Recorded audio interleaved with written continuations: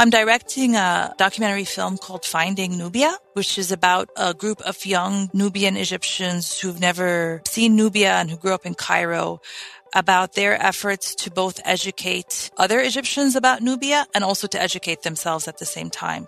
So Nubians in Egypt encounter a lot of everyday racism from other Egyptians, and there's a lot of stereotypes and misinformation about their culture and their history, and they're often seen as foreigners, even though Nubians have been continuously in Egypt for millennia. So the film follows this group of young cultural activists as they go around putting on plays or putting on performances or crafts shows or storytelling shows. And it shows how in trying to teach other people about Nubia, they're really finding Nubia for themselves. Because Egyptian schools do not teach about Nubian history. They don't teach about Nubian languages. So oftentimes you have to take it upon yourself as a Nubian to go and find out information about your heritage and your tradition. So the film is about their struggle to find Nubia and also then the reaction of an older generation to their efforts. So it's also about intergenerational dynamics and contestations over what it means to find Nubia. My name is Yasmin Mol, and I'm an Egyptian Nubian anthropologist, currently at the University of Michigan, where I live in Ann Arbor, but I grew up in Cairo, Egypt. Many people have heard the term Nubian, but may not know exactly who it describes or where the people come from. Like many of the cultures we've discussed on this show, it's a culture that exists both in antiquity and in our modern day. What's perhaps unique about the Nubian culture, though, is how recently they went through an event that so acutely altered their way of life. Welcome to Lost Cultures, Living Legacies, a podcast from Travel and Leisure. I'm your host, Alicia Prakash. What can we learn about a place by delving into the people who once lived there? In what ways do cultures build upon each other as populations come and go? How do they complement each other, interact, and leave their marks on the people that come after them? And are cultures truly ever lost, even if the people move on?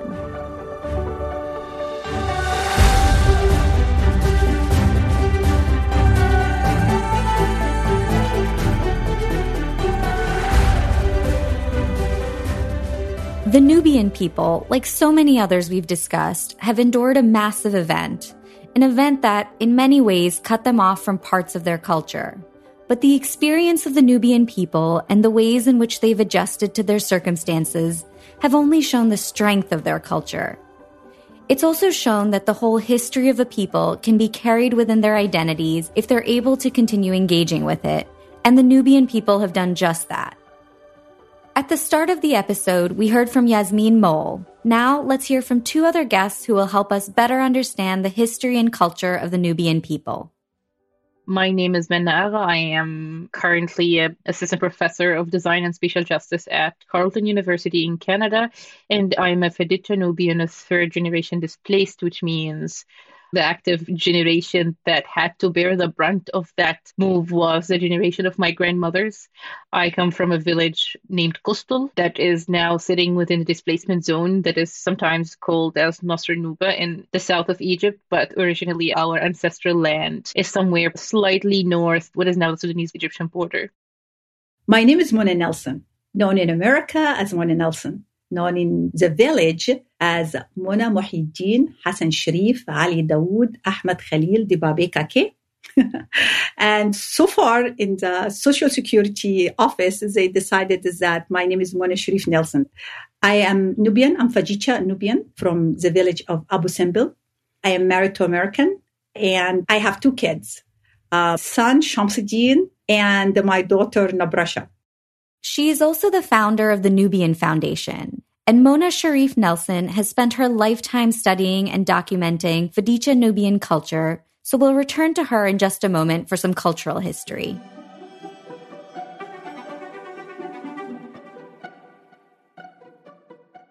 Our history starts with Noah of the Ark, who had Ham, one of his kids.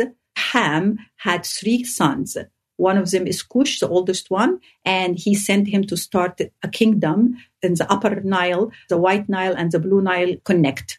And then he sent his second son, Asarim, to start the kingdom of Egypt in the lower Nile in the north. And then he sent his third son, Kaan, where now it is known as Iraq, where they started the three kingdom.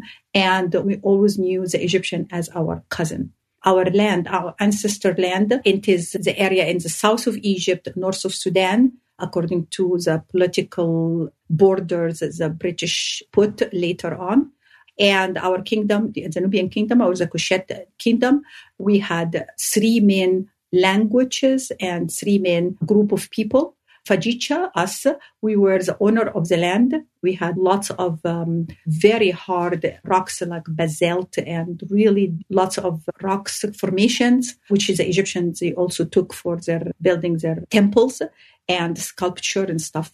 And between the Nile and those rock formations, there was a small area where it was for cultivation. And Fajicha Nubian, we lived in that area. The owner of the land, they are the one who ruled Africa and Nubia. And then there is Dongla, the Kinzi people. They were able to navigate the Nile, and the Nile was very difficult to navigate. And one of the reasons why we were very protected, because not too many people, they can navigate the Nile in our area because of the under the water waterfalls. They called it cataract. And those underwater waterfall, they make a pool, which you have to avoid them. And only the Kinzi, those Nubian, they are the one who were able to figure it out and avoid them and work around them. And they were merchants. So they would go up and lower the Nile, taking stuff and trading and so on. So they lived as a trader. They move all the time. Then the other side of the Nile, which is considered the west bank of the Nile, that is a desert, sand dunes and completely dry desert. And there lived the Falasha, or the people who were trader, but through the desert. According to Sharif Nelson, her people, the Fadicha Nubians, were the ones who ruled over Nubia, building more pyramids and temples than their Egyptian cousins. And while their pyramids were smaller in height and footprint than the Egyptian ones, they were just as magnificent and important to their culture. So why is it then that the Egyptian pyramids and culture have been so popular among archaeologists and even the general public as compared to those of Nubia? The reason the Nubian history or the Nubian archaeology is not as glamorous as the Egyptian one is because Nubians, we believed is that our rulers, they are only people on earth. They are not like the pharaohs, a god on earth. Because pharaoh is a god on earth, part of the ceremony or the prayer, it is to record everything that God did on earth, including what was happening, how he ate, what did he fight with, his name, all kinds of things. Egyptian temple is an open book. They don't have to guess. It is absolutely more fascinating than what they will find in the Nubian side, which is prayers. So they have to figure out who is doing this prayer during the era of who's king and all kinds of things, which is in the end, it is not as exciting as how the Egyptians, they put it. Yet, while ancient Egypt may be more readily accessible due to the more thorough records it left of itself, there's also much to be found in the history of Nubia and its people, for those who take the time to look. Nubians are a linguistic and ethnic group that has lived for millennia in Northeast Africa. And Nubians have their own complex ancient civilization that rivals that of Pharaonic Egypt, which is much better known. But in fact, Nubians ruled over Pharaonic Egypt as a 25th dynasty. They also had a rich and flourishing culture in the medieval times. 5,000 years ago, the first kingdoms were developing side by side in Egypt and Nubia. Over the centuries, though, the histories of Nubia and Egypt were as closely intertwined as you might expect, given how close they were in geography. But something else worth emphasizing is this. Nubians are one of the oldest communities that are still living on this earth, but also it is a Black peoplehood. It's a Black community that kind of sits between two different countries that are identified as Middle Eastern North African, which is Egypt and Sudan. In fact, Nubians these days are largely either citizens of Egypt or Sudan, or perhaps they are part of the wider diaspora that has spread out across the world, especially in the last 100 years or so. And it's this dispersal of people away from their ancestral homeland, along with its cause and the ways in which the culture and people endure, that we'll mainly be focusing on in this episode. Nubian culture, like any culture, is always changing. It's always dynamic. No culture ever stays the same. But there was a dramatic shift in the modern period with the loss of Nubians' ancestral homeland by the dam. The dam she's referring to is the Aswan High Dam, which holds in Lake Nasser, itself the sixth largest reservoir in the world by volume. The dam was built between 1960 and 1970 and is, in its way, the descendant of the Aswan Low Dam further upstream, which was first completed in 1902 before being heightened twice in the following decades for greater capacity. The community has been through many hardships in the past 100 years is the building of the Aswan Low Dam, taking out agricultural land and taking out buildings and houses up until 1964 when the post-colonial state in Egypt built the High Dam, which submerged almost the entirety of Nubian land within the Egyptian border and a lot of Nubian land in the Halfa Valley in Sudan. The Egyptian Revolution of 1952 had toppled the constitutional monarchy that was previously in place, while also ending the 7-decade occupation of the country by the British. But while this may have ended the colonization of Greater Egypt, the Nubians in the country now found themselves at odds with Egypt's desire to modernize. When Egypt became a post-colonial state and we are no longer quote-unquote colonized, it was the Egyptian state that thought there is a need for modernization. Electricity is needed. Essentially, the British-built Lower Dam stood as an example of success that the incoming government in Egypt wished to emulate, or it at least stood as a quote-unquote success, as perceived by a new government which yearned for further industrialized modernity. And again, Nubian people, Nubian culture, Nubian land was deemed an acceptable sacrifice. And Dr. Aga says again, because the Nubian people had faced similar treatment under the British as the Lower Dam was built. Nubian displacement in the 1960s had a huge impact for many reasons. Before that, it was the British colonizer basically dispossessing people's land for extraction reasons. They just wanted to control irrigation for their agricultural purposes, and we were a sacrifice deemed appropriate. Now, though, the balance being weighed was between the Nubian ancestral homeland and a push toward industrialization by an emerging regional power thinking about its future power base. We were asked to move so we wouldn't be flooded, which did not make any sense to us since we are flooded every year. But we didn't know that this is going to be a reservoir. So we agreed, assuming we would go back again after the Nile would recede as it usually does, and then we'll come back. Of course, that did not happen.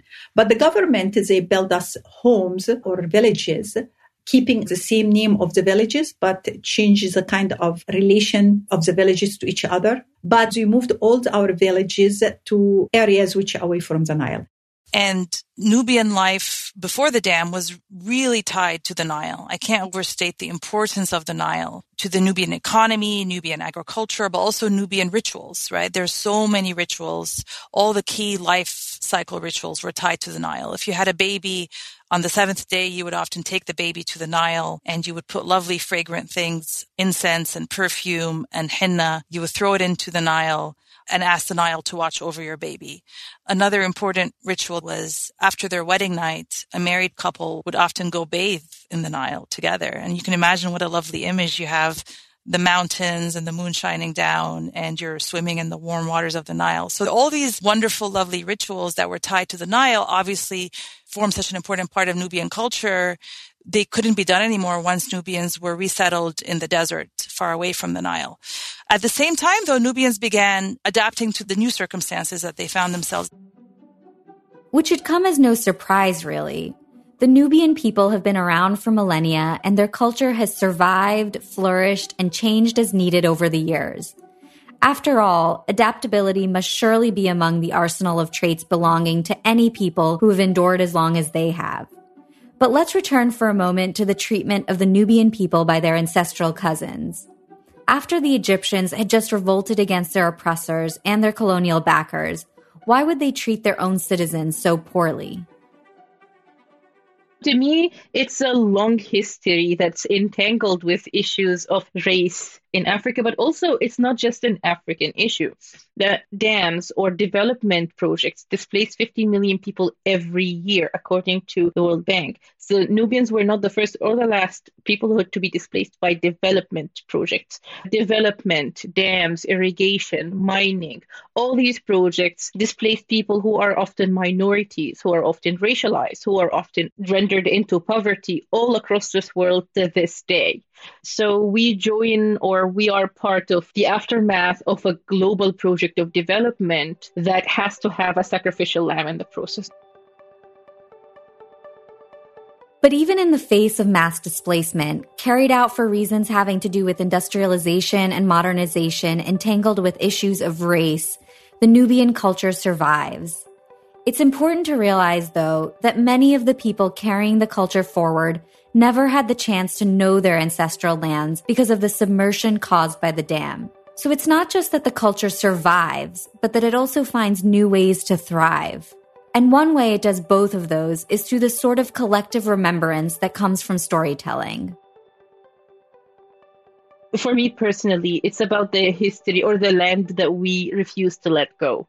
The fact that I was born in the 80s and my land was submerged in the 60s, and I still identify as a Nubian from that ancestral land. Me and an entire generation, several generations, identify as displaced from somewhere that we have never ever been to. Our modes of remembrance somehow are a way for us to sustain our land, even if it's in our consciousness, and sustain our peoplehood, and sustain our culture, and sustain ourselves to just be and become. There are lots of stories of displacement that were documented by the AUC or the American University in Cairo, many other anthropologists, but I always see that people forget and overlook the stories of resistance and resilience, stories of women who took care of their communities, stories of women who formed all these alliances and counter-governance, ways of taking care of their community outside of what the state said it should be, people who didn't have their homes ready yet when they went into this displacement village, and they were told that they're going to go into this modern place where everything is ready for them. And they go there and most of their houses are not even built. Nobody had doors or roofs. So this is a disaster waiting to happen. Who gets what house? Is it the stronger person? Are there fights that are going to erupt, which would have been normal, but this community sustained itself and managed to peacefully and in solidarity take care of each other until they got out of these first years of displacement. There were actually a decade of building and a decade of precarity until they could feel settled. And it took a lot of work from their side. So Nubians had a very tough second half of the 20th century, but the first half of the 20th century was not really easy as well, with all the submersions from the Aswan Low Dam. I grew up with my grandmothers with stories. It's not only a Nubian thing, it's an African kind of knowledge device. Stories and how they take you to your history and how they sustain things, but also how they become spaces of imagination, how we tell stories about the places that were, but also the places that we want to be. And the story of displacement becomes an account, but also a mode of resistance, becomes a mode of sustenance to us, generations after the displacement, generations who had never even seen the ancestral land. Another way in which the Nubian culture continues is through its influence on and incorporation into the wider cultural landscape. Nubians before the dam lived in villages all along the Nile that stretched from the first cataract to the sixth cataract. So from Egypt all the way to Sudan. And Nubians, the houses, the windows always faced the Nile because that is $1 million view, right? And the houses were very big. People tended to live with an open courtyard. People tended to live in multi-generational households. And Nubians were farmers and traders. The Nubian architecture is very iconic in Egypt. A lot of Egyptian architects have very famous ones like Hassan Fathi have been inspired by Nubian architecture. And if you go to a lot of resorts in Egypt, you'll see that they're built in a Nubian fashion because the architecture was domed and it was really good about keeping the hot air outside and the cool air inside. That said, Nubians are able to keep some details for themselves. One really distinctive thing about Nubian architecture that everybody always notices immediately is the houses were always decorated on the outside with drawings of animals, drawings of fish, of flora. of trees. And it was always women who were the artists of the family who always did these drawings, and each house had its own distinctive drawing. And this is something that today, if you go to Aswan and you see a traditional Nubian home, you'll always notice these drawings on the outside, which again makes Nubian homes very distinctive in Egypt. Most Egyptian homes are not decorated in this way. But while traditional homes still exist in areas where displaced Nubians were originally relocated to after construction of the dam, many people eventually found it necessary over the years to further uproot in order to survive. Nobody stays the same. It's a continuous flux of human beings and human communities across time. I think the Nubian community had centralized the sense of community and its togetherness, even with diasporas. And then this becomes a central matter. It's more geographic, even because with life in displacement villages, people started struggling with the economy. There was no enough economic prosperity for everybody, and that ended up with having many generations like my father's leave and seek work and seek employment in urban centers inside Egypt. But also there are many Nubians outside of Egypt in Gulf countries. Going from the village, where again everything makes sense to us for thousands of years, and we understand it and we accepted it and we built on it. Going to Cairo, it was a transition which it was very difficult. I am told by the government that I'm Egyptian, but I know I don't look like anyone, those Mediterranean looking Egyptian, or I don't speak the language, or I speak it with difficulty and with an accent. You can imagine, of course, it is what you call it, fish out of water. I have to figure out how to fit in. And fitting in, it meant to straighten my hair and to dress with color. Don't wear any gold, because the Egyptians, they didn't have all that gold we had as Nubians. So it was a kind of mark. So I kind of refused to wear golds. And the most destructive one, it is stop speaking the Nubian language. I completely forbid even my family member to speak it, because I felt that it is a way for the rest of the people in Egypt to see us as not a part of Egypt. I didn't care to be an Egyptian, but I wanted to be a part of this place where I'm sitting in. I didn't want to be different, but all Nubians finished schooling and we finished universities. And of course, I did my number of masters, and all my family members, they did. So we are very well educated, including those who suffered the most, like my father and his generation. They are the one who suffered the most, because they are the one who had to try to make a place for us between those two societies, to focus on holding on the Nubianity inside them, and at the same time to be able to get us to understand and to help us to survive. My father's generation, they were 1 foot in Nubia and 1 foot in Egypt. The older generation, the elderly, like my grandfather, they were all of them in Nubia, in my opinion. Even though they were in Egypt, everything about them, their clothes, their way of thinking, their homes, everything, it has to be Labrica of Nubia. Our apartment in Cairo, we wanted to be accepted as the rest of the modern Egyptian, with sofa and fridge and whatever other Egyptians they had, a bed and all kind of things. But in the same times, we would make sure to insert all kind of Nubian articles and decor and colors, wherever we are able to kind of squeeze it into our new place in Cairo. One of the most important thing is the gathering of the Nubian people. Every Thursday, Friday usually in Egypt, it is a day off. So starting Thursday afternoon, Nubian men mostly, they will flock into our house if they have uniform or if they have to wear a modern suits or something like that. All of them, they would take off that and dress up in complete Nubian clothes and proudly walk street of Cairo.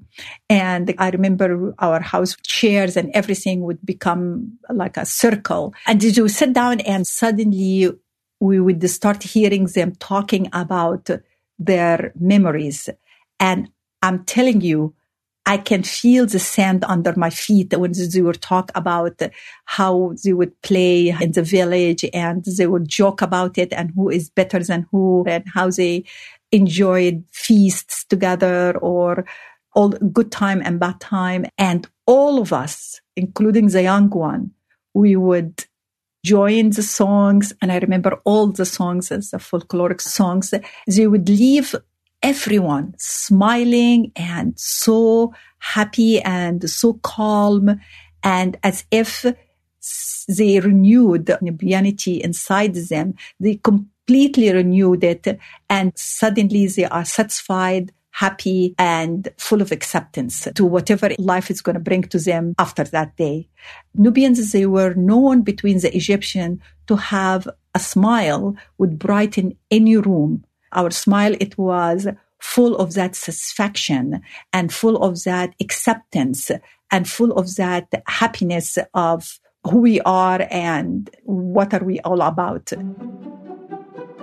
We'll be back with more after the break.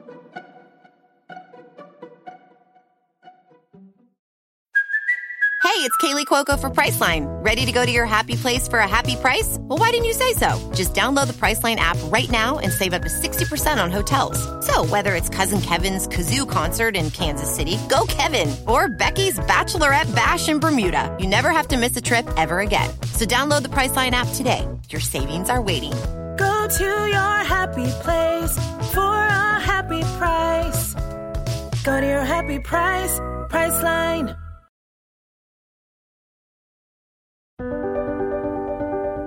I'm Alicia Prakash, and you're listening to Lost Cultures Living Legacies, a podcast from Travel and Leisure.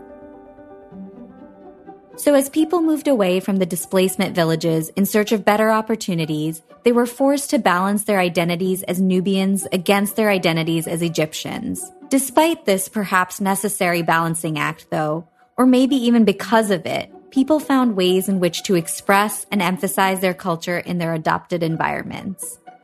Yasmin Mole described one way in which she was able to stay connected to her culture while living in Egypt's capital city. The main way in which we experienced Nubian culture living in Cairo was through attending weddings.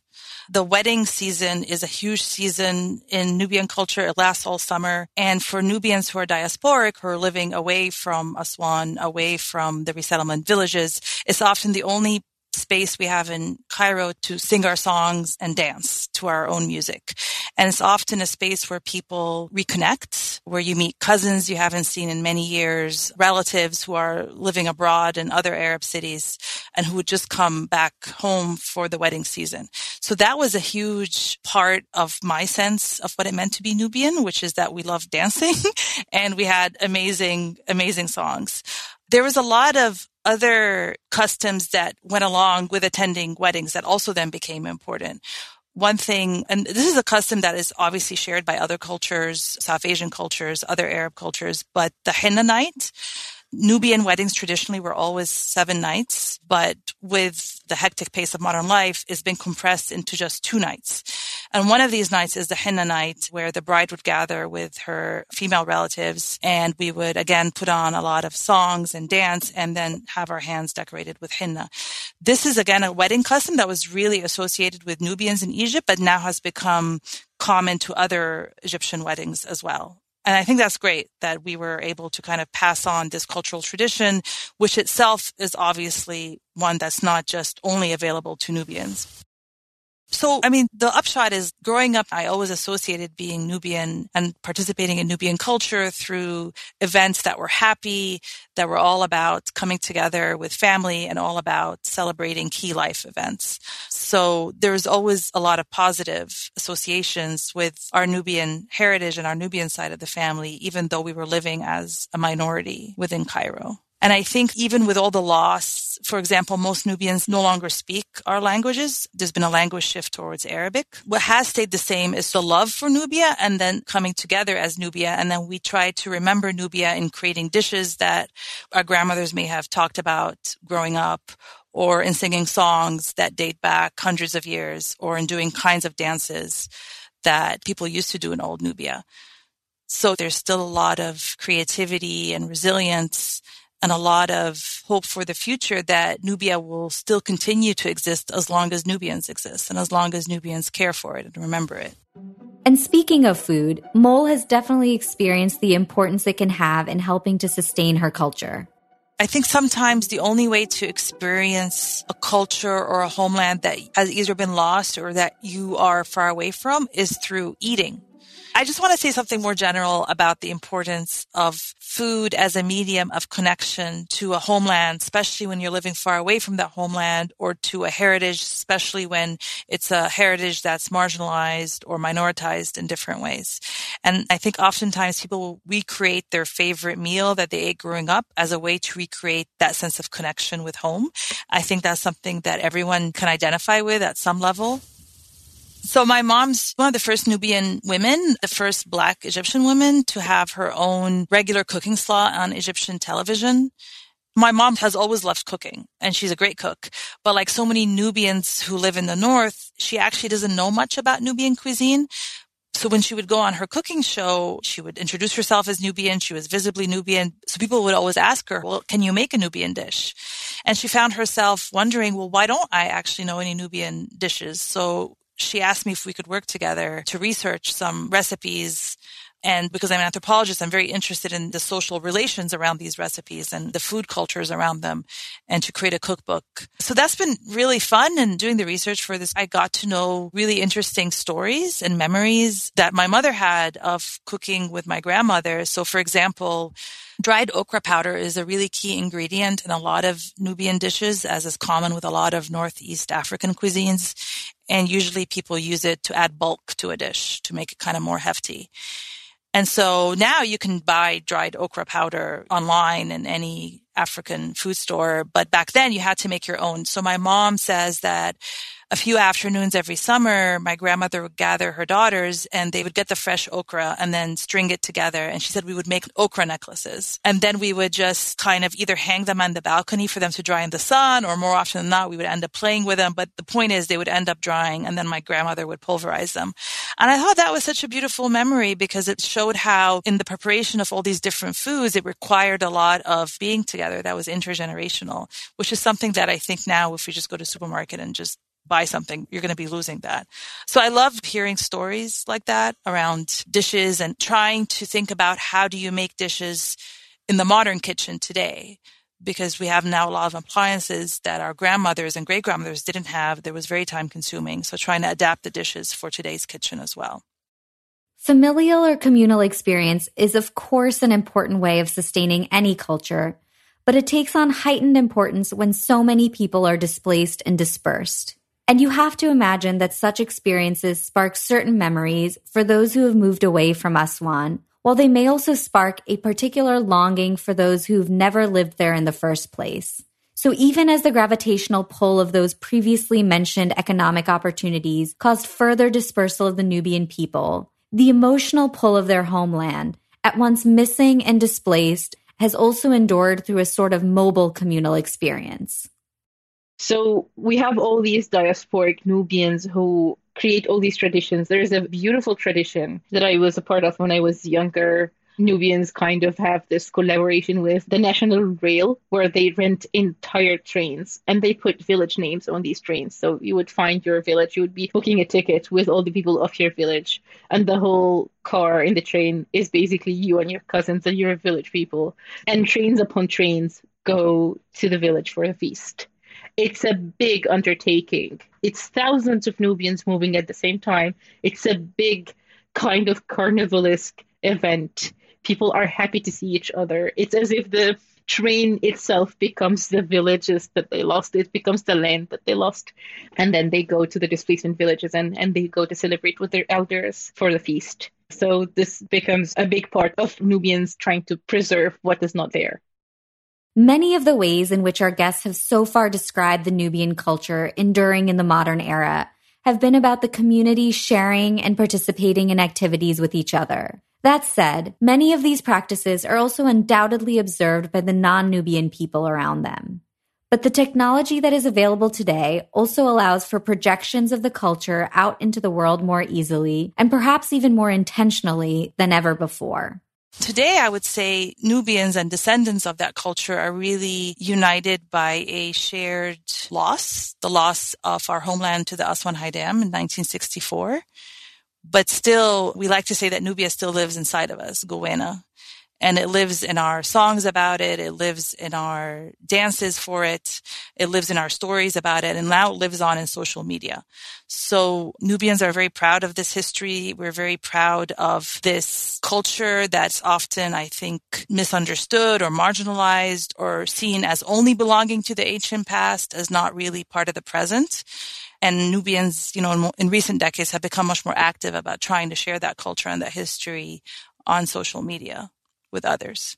Because Nubians now, we're everywhere. I mean, we're a diasporic population, and social media has become a key site of coming together to reminisce, to share songs, to share photos of old Nubia, as we call it, with people who are living, in Australia, in DC, in the Gulf. We're living all over the world.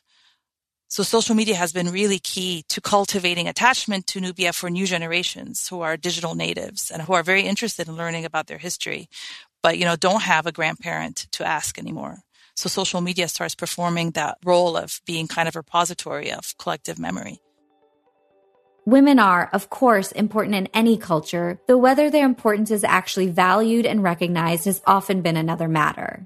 In the case of the Nubians, though, women have been revered from early on. The goddess Isis was at one point the most important deity worshipped by the Nubians, and their queens tended to be more powerful than was often the case in other ancient societies. So it's no surprise that, even as we've already heard, women continue to be a source of strength throughout the displacement of the last century and now into the current one. It is a society run by women. I don't know if this is good or bad. I think it is brilliant. But having a strong woman in the family, it is held really high in the village. The men in the family actually feel very proud that they have a strong woman in the family. So Nubian women, after displacement, created all these alliances within the community with which activating trust and the relationships that they have been cultivating all their lives. They kind of collected funds and built what are akin to community houses. When displacement happened, they needed funds to build these houses that were not complete. They sold their gold. Nubian women were so proud of their gold, and an average Nubian woman would have around 300 grams of gold that is inherited generation after generation. And a family heirloom of a piece of gold that travels several generations were very common. And all that had to be sold so that they can finance the building process. So imagine looking at all these houses and thinking, well, this material was my great-grandmother's pieces of gold that are probably 300 years old, and I'm using craft that is extinct. It doesn't exist anymore.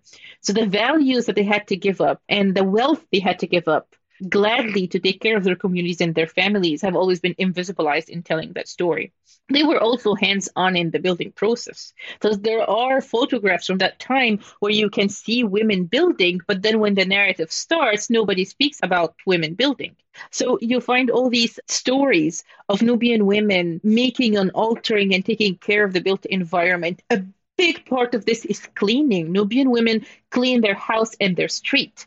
And it's important because your street is a part of your house. It's this kind of ownership through care and maintenance and sustenance of space that Nubian women have been doing for centuries. And they started doing in the displacement village as well.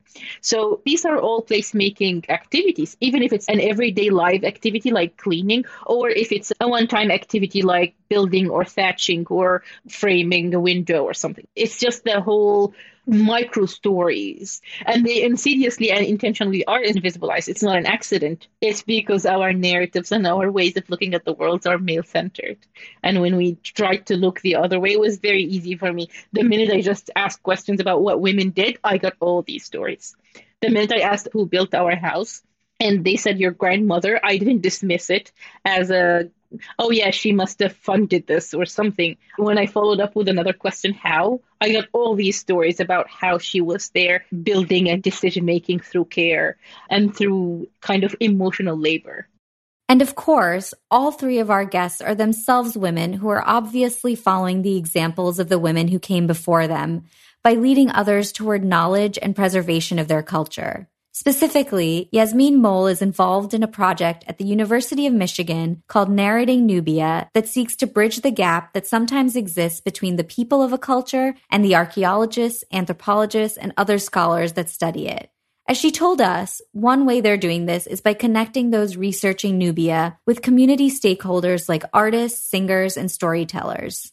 One story that we've been telling is the story of Nubia before it drowned, using photos taken of Nubia in the 1960s by anthropologists. This is the only visual record of Nubia. So when people remember Nubia, they're remembering these photos. So we wanted to create an animation of these photos to make Nubia come alive again for a new generation.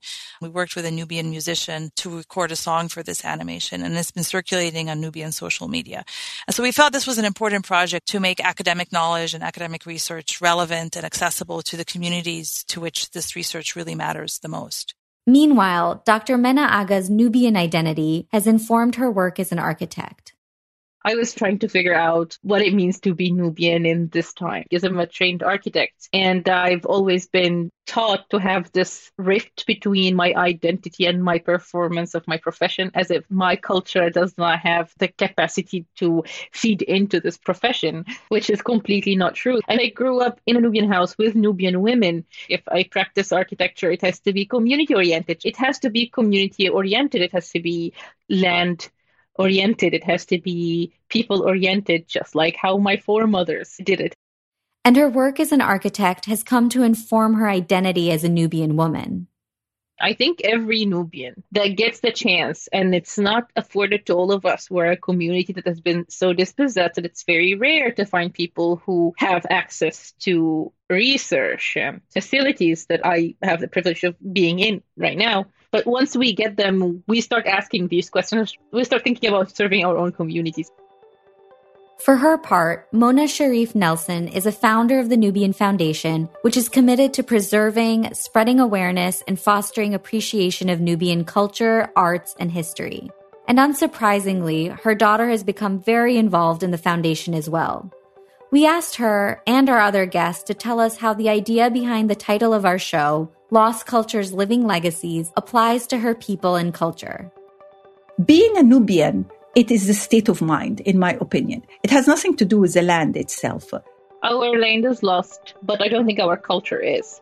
And I think this is a case of colonial imaginaries. You know, we killed you, you should stay dead, kind of thing. That there is this image of what Nubia is, and if we don't meet this image, that means we don't exist. But we as a community are resilient, and we are reproducing our environments, and we are reproducing our cultural performance to kind of cope with the precarities we have.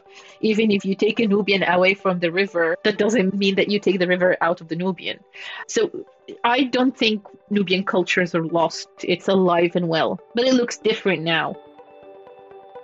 I think it's so important to spotlight, when it comes to Nubian culture, the fact that it's still a living, real, contemporary culture.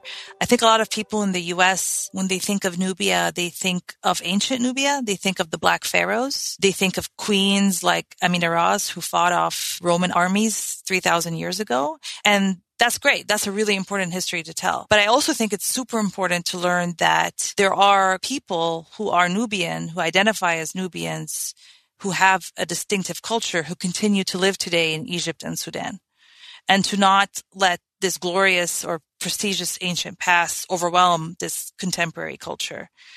And I think it would also be important to not make it a monolithic culture. I think sometimes when we think about cultures that seem distant or very different from our own, we tend to think of them as homogenous in some way. But Nubian culture is very internally diverse. Nubians speak not just one language, they speak different kinds of Nubian languages. Their architecture is not just one kind of architecture. Their cuisine is not one kind of cuisine. There's a lot of internal diversity and complexity and richness to Nubian culture, and I would hope we wouldn't flatten that out into just one thing. And that is a crucially important point. Much of what we've heard in this episode is specific to these three women or the people they've known or observed. The Nubian culture, like any other, contains multitudes. If you'd like to hear, see, and experience more, we asked our guests for travel recommendations that offer a close-up perspective. So if you want to learn about Nubia, you have to go to Aswan, which is the major city in the south of Egypt. And there you have to visit the Nubia Museum, which is the only official museum in Egypt dedicated to Nubian heritage and Nubian history. This museum is actually super popular with Nubians themselves because there they have dioramas and replications of traditional homes.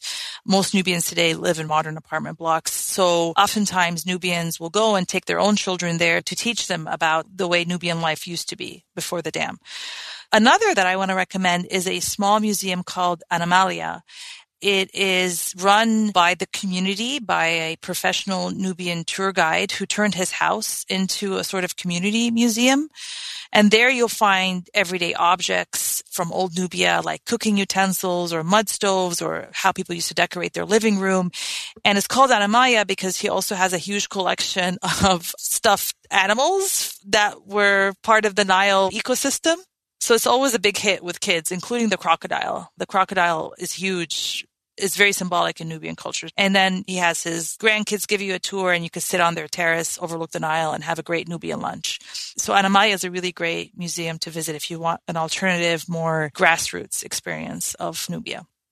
Visitors to Aswan will go to the Nubian village in Ragb Suhail, which is really a very touristic, commercially driven area where you can buy a lot of Nubian crafts and take a lot of fun pictures with colorful Nubian houses. That's definitely an experience. At the same time, though, I feel if you're looking for something a little bit more low-key, a little bit less commodified, I would recommend visiting Hesa Island. Hesa Island has one of the only Nubian communities not to be resettled. So Nubians who are not affected by the dam. And there you get these panoramic views of the Nile and you get to really interact with people in a less touristic way. But there's also still amenities. So you could still have lunch and there's also guest rooms. You could spend the night. I'd really recommend Hesa Island. Put money back into the economy. Put money back into Nubians' pockets. Put money back into people's pockets and in people's hands. And my advice is find people, find real houses. You're going to get the best food. You're going to get the warmest reception, and you're going to have friends for life. Try to learn a bit of the language. Try to make an effort. Try to educate yourself around the history. I know you're going for a vacation, but you are on displaced land. You are amongst very precarious histories. It's out of respect that you learn these histories and you ask about them. Try to enjoy the environment, but also learn what does this environment mean to people. Learn what does the Nile mean to Nubians and respect that body of water that has been the vein of existence, the main aspect of Nubian culture and Nubian history. Learn about what things mean to Nubians. Learn about palm trees. Learn about the things that matter through Nubian eyes. Don't just use us as part of the visual frame around you and just consume us visually. Engage in our peoplehood, but also engage with other aspects that we grant peoplehood, like the river, like palm trees, like the animals we live around. Learn why is the center of a Nubian house made out of sand. If you go into all these hotels, you're probably not going to have to touch sand. If you go in the middle of a Nubian house, you're going to find a big courtyard that is made out of sand. And if you ask why, you're going to learn that this is actually a most important protection device, but also an environmental device to keep the cool in the house. But the sand shows you if there are any harmful beings crossing the courtyard. if there are scorpions, if there are snakes, learning what does a harmful snake's movement look like and a non-harmful snake's movement look like, and learn around this kind of also cross-interspecies justice that lives within the Nubian house. The fact that it's okay that our geckos travel across our walls. We sleep safely. We are not afraid of them. It's okay to coexist with other beings and other animals and plants, and it's not a human-centered perspective. And from our perspective, Nubians have always had an open door policy. All my life, there were people coming into our house. Who are those people? They are guests. We cannot object. They're guests. Go get the blankets because we have guests coming.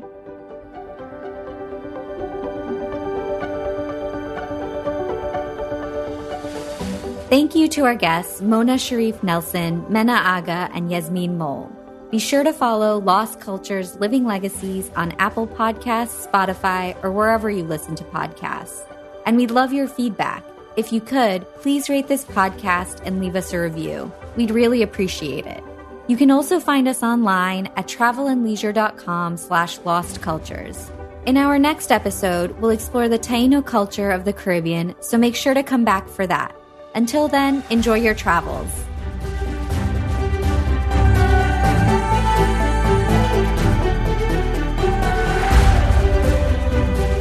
Lost Cultures Living Legacies is a production of Travel and Leisure and Dotdash Meredith. I'm your host, Alicia Prakash, Associate Editorial Director at Travel and Leisure. Lottie LeMarie is our executive producer. Jeremiah McVeigh is our writer and co-producer. Dominique Arciero is our audio engineer and editor. Stacy Leska is our researcher. Kyle Avalone is our fact-checker. This episode was reviewed by Brian Ahern, a panelist on Dotdash Meredith's Anti-Bias Review Board, as well as Mackenzie Price, Director of Anti-Bias Initiatives. Jennifer Del Sol is Director for Audio Growth Strategy and Operations at Dotdash Meredith.